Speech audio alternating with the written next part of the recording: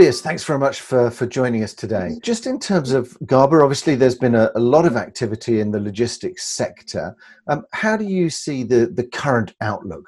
Well, the current outlook, of course, is impacted by the COVID-19 situation. In the very beginning, everyone was in shock and awe, and up to now, nobody knows how will it all develop in the future.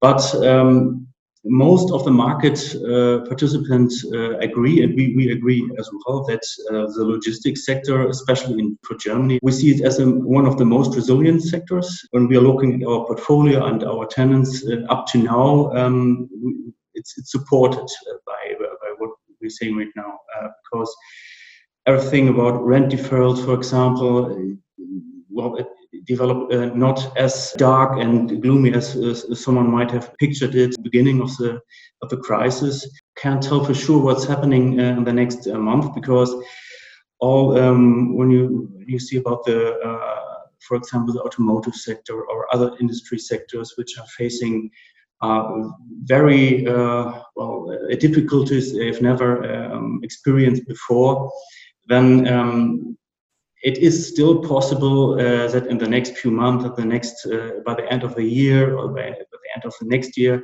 many bankruptcies will happen. Equity situation within the companies is bad, so they're going out of business. And this will impact, of course, the logistics real estate sector as well. But up to now, when you're looking at most of the, for example, sentiment indicators, logistics didn't face such a huge impact or drop on the sentiment like other real estate sector, for example, retail, have experienced. So up to now, we are quite optimistic for the next year. And you mentioned there some of the short-term challenges, Tobias. Obviously, you mentioned there the health crisis, but do you see also politics beginning to potentially influence trade and supply chain short-term? I think what everyone saw during the crisis, that the supply chains were not as resilient as many thought they would have been. So even in politics, they are beginning to rethink some strategies about globalization or relocation, reshoring. And they see it may be strategically important that some business sectors is thriving on its own in every country.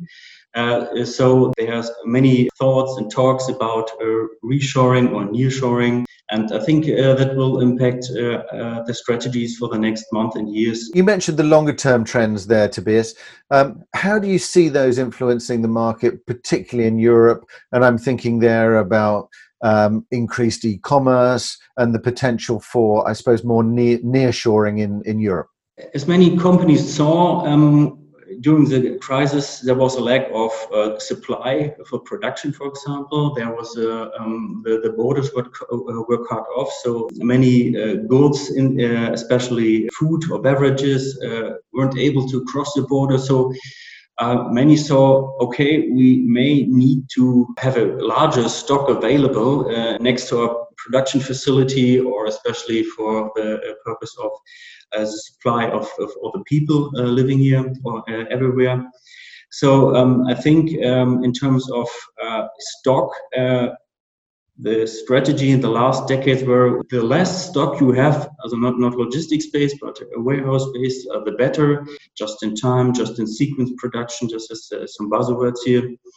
And now they're rethinking the strategy. Maybe they think, maybe it's better if we have some stock available in terms of when we face such a crisis again, especially regarding strategically important goods, for example, medicine or pharmaceutical chemicals, which are most of the time produced in Asia right now.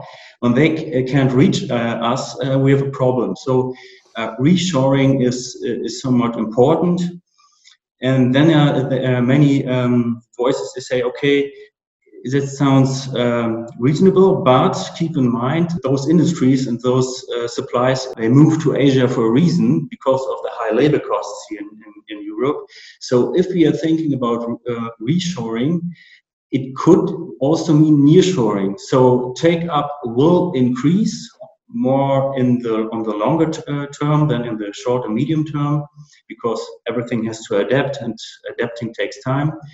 But many say, okay, the eastern part of Europe could profit, or the southern part could profit, and those countries with high labor costs won't be part in such a huge way for the increase of take-up.